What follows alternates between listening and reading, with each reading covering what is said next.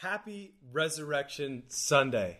My name is Peter, and I know it's not Easter anymore, but listen, every Lord's Day and every day we are to celebrate the truth that Jesus is alive forever. Now, I just fixed my watch this morning, and it turns out it's still forever. So here we go. I want to just say what a wonderful time on Facebook Live of prayer together, of worship through song.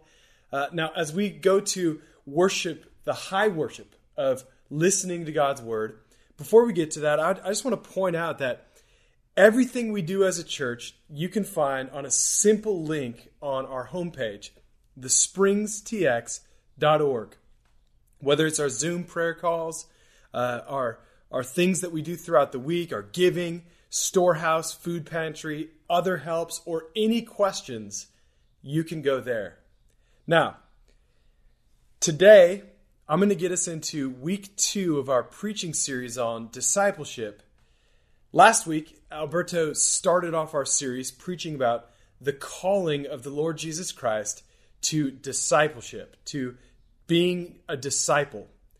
Jesus doesn't call us to just be simply church attenders or Insta fans, but disciples. And yet, too often, we tend to plaster our own meaning over words like disciple, right over the true meaning. And so if you want some of the richest first century context for what it means to receive the calling to be a disciple, go and listen to Alberto's message from last week. It's probably one of the first suggested videos down there.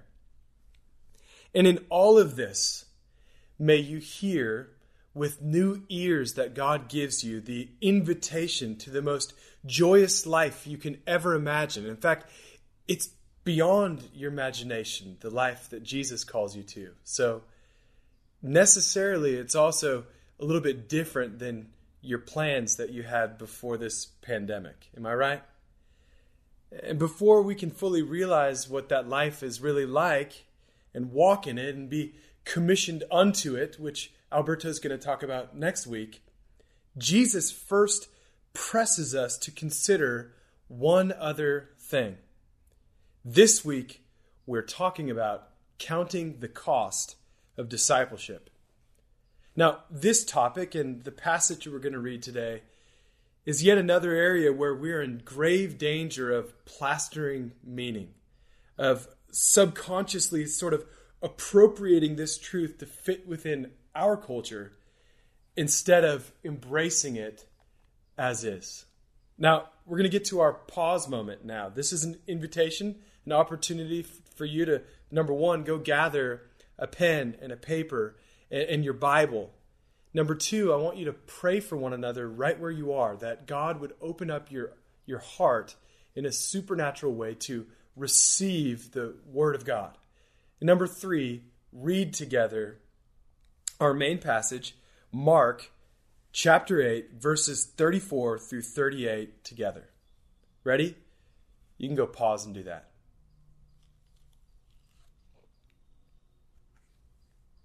Okay. If you're with me now, it's because you've just prayed with each other and read the scripture. But I think it's going to be helpful for us to look a few verses up from there for context of our scripture. Verses 31 and 32. And he, Jesus, began to teach them, his disciples, the Son of Man must suffer many things and be rejected by the elders and the chief priests and the scribes and be killed. And after 3 days rise again. And he said this plainly. Let's pause there. Now I emphasize the word must because suffering and death and for that matter pandemics or economic crisis don't typically factor into our utopian vision for redemption and world history. But Jesus deeply desires to make his redemption plan clear, lest his disciples think it to be an accident somehow later. Jesus planned and predicted and went to perform the gospel through his own suffering torture, dying, and raising. And that's just what he makes plain before our main passage. And how do his disciples respond to this admittedly jarring and morbid news about this plan? Well, verse 32 carries on.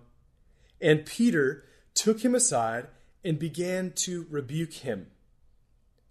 But turning and seeing his disciples, he rebuked Peter and said, "Get behind me, Satan, for you are not setting your mind on the things of God, but on the things of man." On the things of man. See, he's calling out Satan in Peter. And he could have said, "Satan, you are setting your mind on the things of Satan." But he says on the things of man. And there's something that we can learn from this. You see, Satan's highest goal is to tempt you to turn away from God's desires, to forfeit what God desires for you. And so he'll just as willingly lure you away from Jesus through your own lust and desire and human mindsets. And so here you have impetuous Peter. He takes Jesus aside to rebuke the Son of God. And Jesus makes clear that to oppose this plan of suffering and death is to oppose God. I think of my life.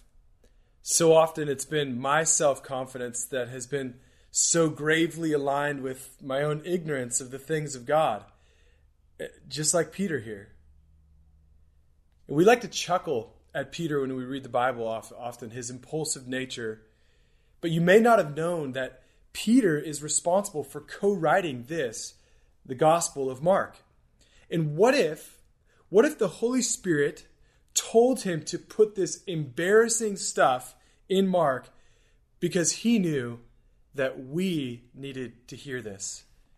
I mean, how often do we want to take God aside and, in essence, rebuke God for our suffering and our circumstance, as if we know the plan and as if our prophetic vision is perfectly clear?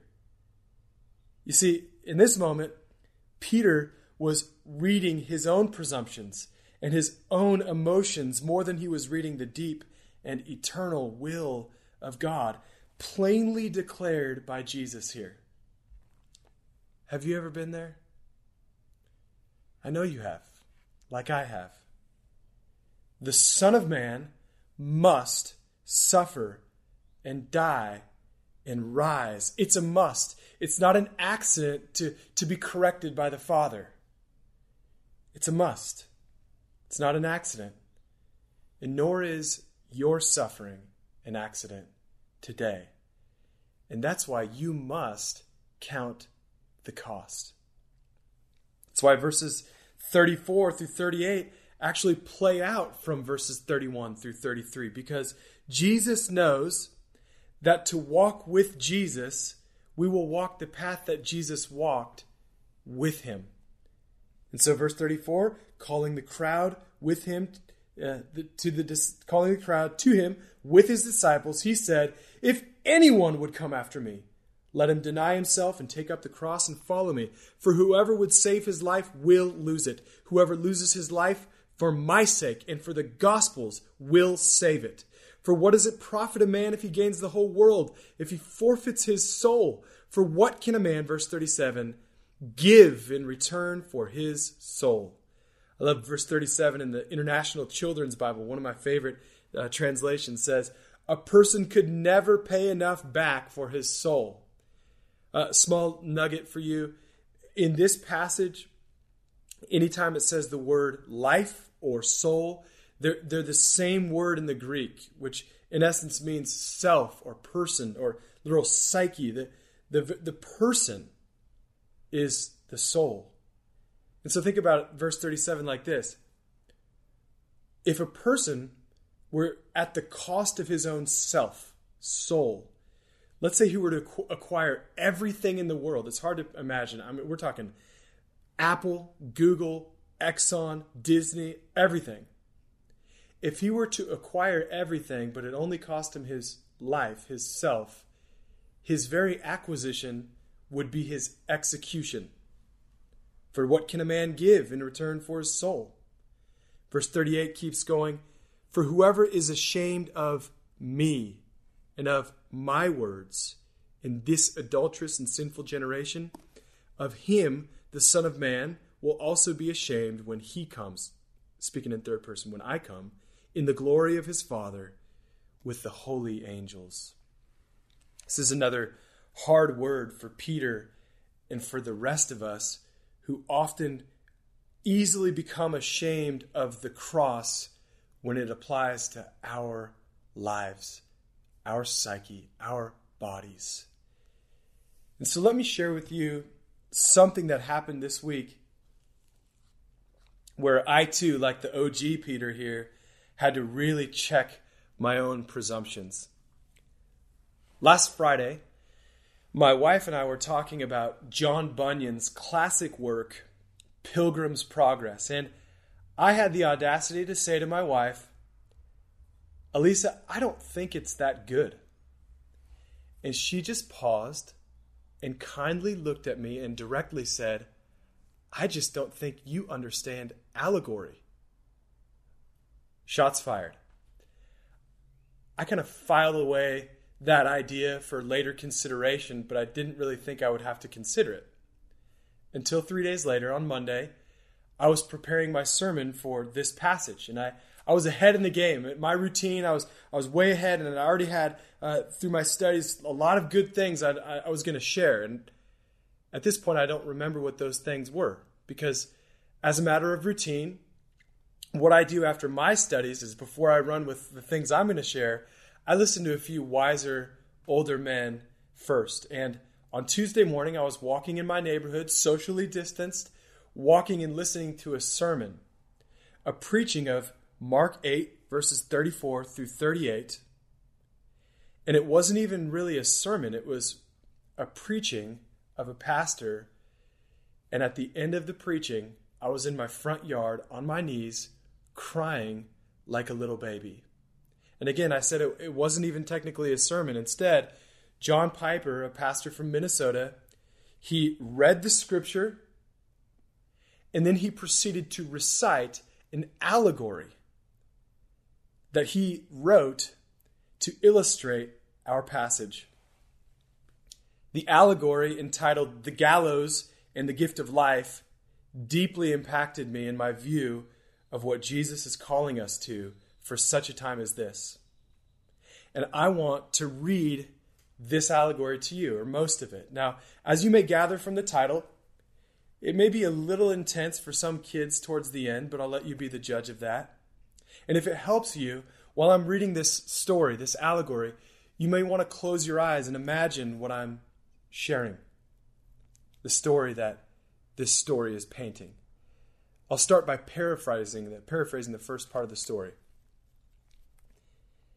There was once a king's palace full of lustrous light. Light that not only brought life and vitality to its subjects, but also thrilling, overwhelming joy. But all too soon, the people of the kingdom ran away in rebellion from the palace because a root of suspicion began to spread like a virus. And they chose to fear the palace light as harmful, not believing it to be a source of joy and pleasure. They settled thousands of miles away from the palace, but the palace light was still so visible. Years later, the society had developed far from the palace with 3 unwritten rules. Number 1, block the palace light at all costs, as it's harmful and thought to bring unsafe exposure to those settling so far from the palace. Rule number two, use artificial light to carry on with life and work. Number 3, find other pleasures to fill your time and your focus. Then one of the settlers, a man named John, tells of some visitors from the palace to this faraway settlement. The story continues, I quote, "A young man and his wife moved into town.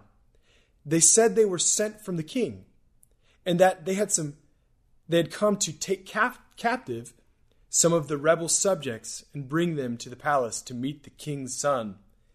They also said that the king's son had some business to tend to with some of us, and that the charge was treason. To my mind, this was absolutely incredible. They had no weapons, no soldiers. I remember saying to them, "And who is it that the king intends for you to take captive without any weapons or soldiers?" They looked at me with the kind of earnestness and longing that I had never seen before, and they said, "The warrants for the arrest are kept secret in the vault of the palace. But this much we've been told by the king. The people whose names are written there will come when the invitation is given." I laughed out loud. Invitation? To get arrested? You're crazy. You might as well invite a sheep to the slaughter. Who would come? Why would anyone come? In a split second, I knew something was happening to me. Why did I ask that question? Why did I give the slightest indication that I thought there might be an answer to the question? The king's messengers didn't miss it either. The young man said to me, "I'll tell you why people will accept the invitation to be arrested for treason without soldiers and without weapons." He opened the king's book and quoted some words from the king's son. He said, "If any man would come after me, let him deny himself and climb the steps of the gallows and follow me. For whoever would save his life will lose it, and whoever loses his life for my sake will save it." Then he looked up and said, just as obvious as though it were written in the sky, "The reason some of you will accept our invitation to be arrested for treason is that you would rather save your life by losing it than lose your life by saving it." I just stared at him in silence. I knew some of the stories of the king's son, fables I would have called them once, that he had come to one of our towns a long time ago, and they received him like royalty on one Sunday and then hanged him on the gallows that Friday.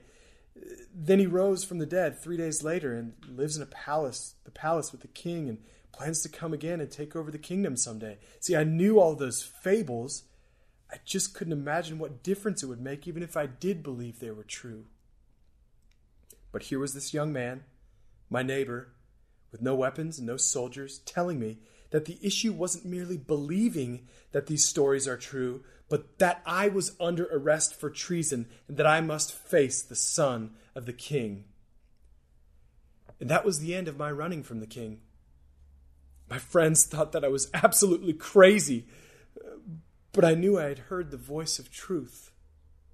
I invited this young couple over to my house, and one by one, they began to turn off the artificial lights in my life. That night, I went to bed in utter turmoil, frightened at the darkness around me, and almost as angry as ever at the king's light. The next morning, I woke up in the prison called conviction. It had no bars and no locks, but I just couldn't leave. I had been there for maybe a week when the son of the king himself knocked on the door of my room in the prison. When I opened the door, he simply said, "Follow me."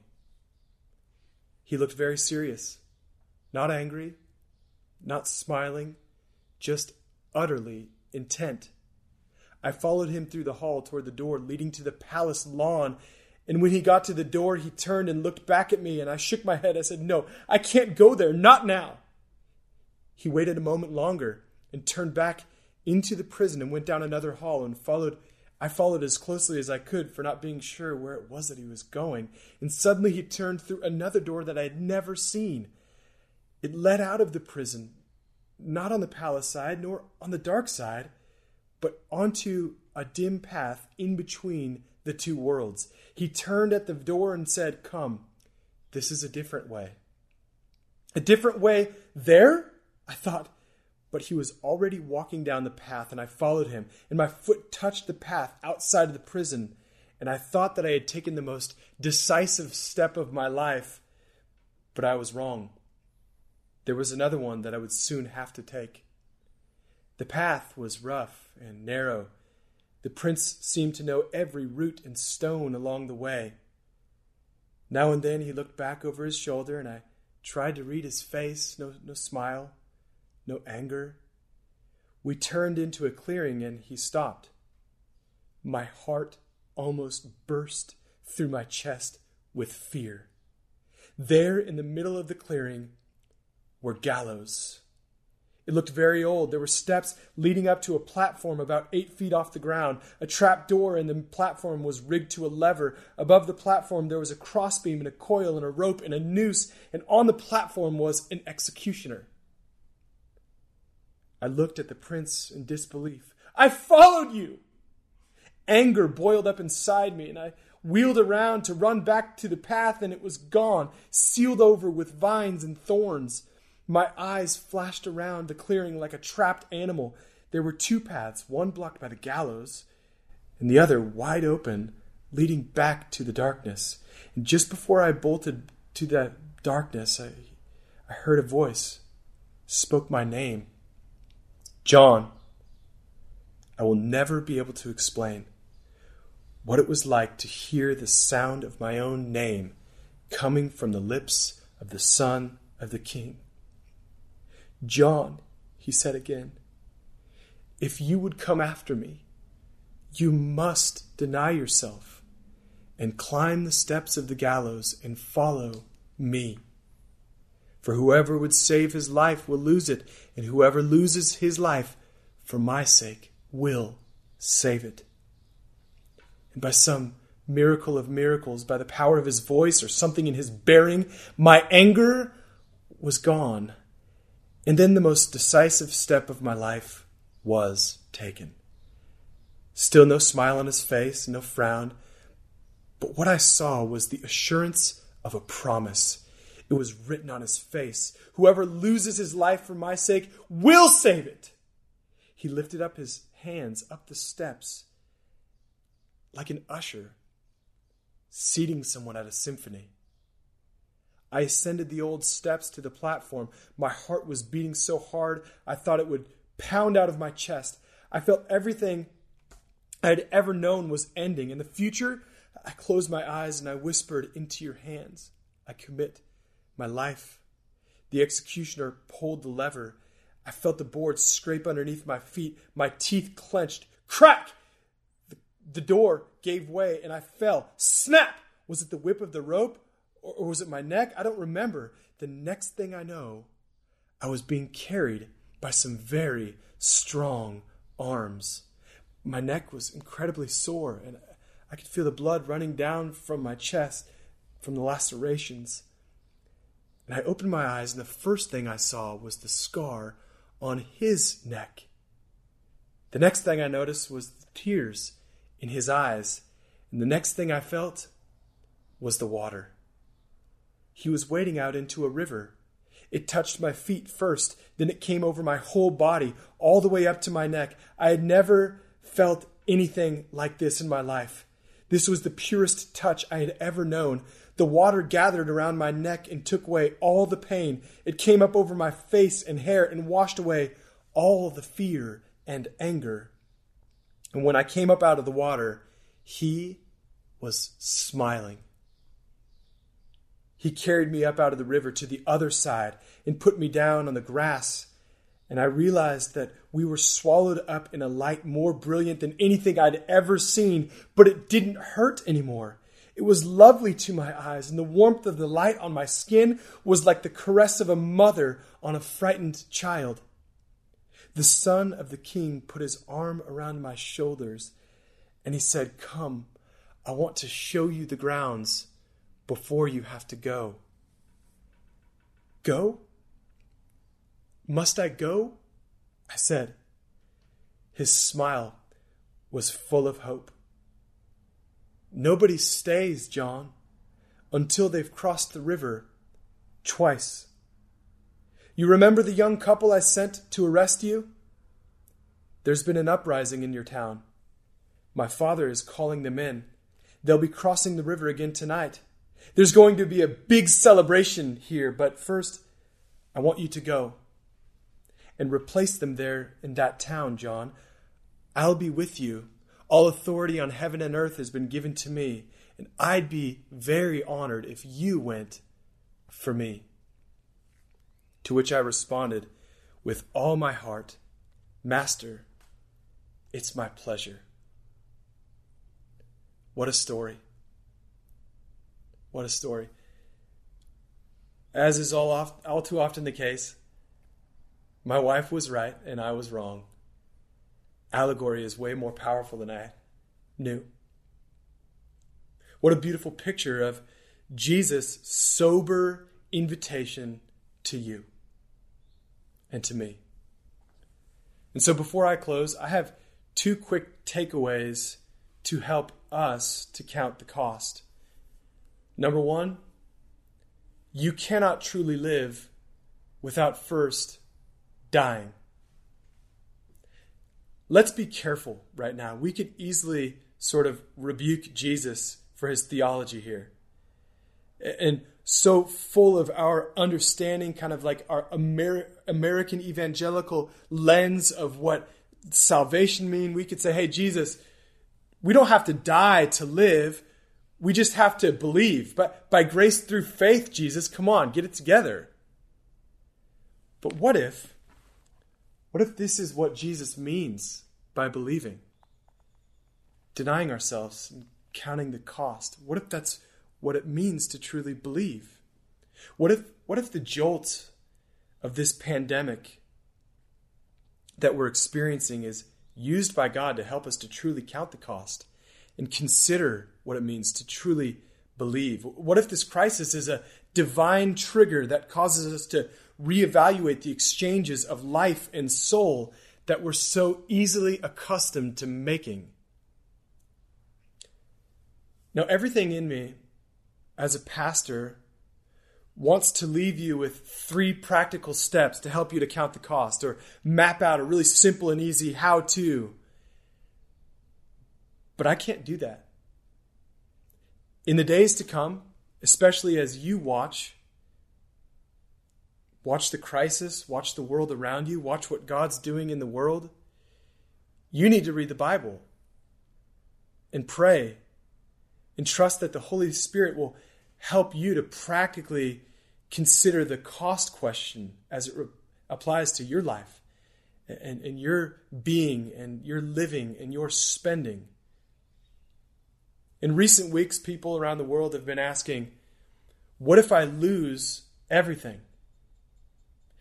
But Jesus here reminds us that the more dire question is, what if I gain everything and forfeit my soul, lose my soul?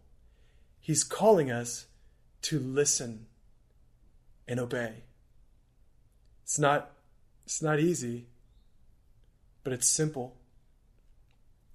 And it's not just foreign missionaries who have had to ask the question and been asked the question by Jesus to consider the cost of surrendering their own lives, even their blood, for Jesus. And that's just it. Specifically, what does the cost have to do with speaking up for Jesus in the gospel and defending the crucified Christ with our mouths? The cost of confession, as I'll call it, is what Jesus underlines ever so severely at the end of our passage, even connecting our spoken confession to the final judgment of his glorious second coming. So my final takeaway is this, for you to process and pray through.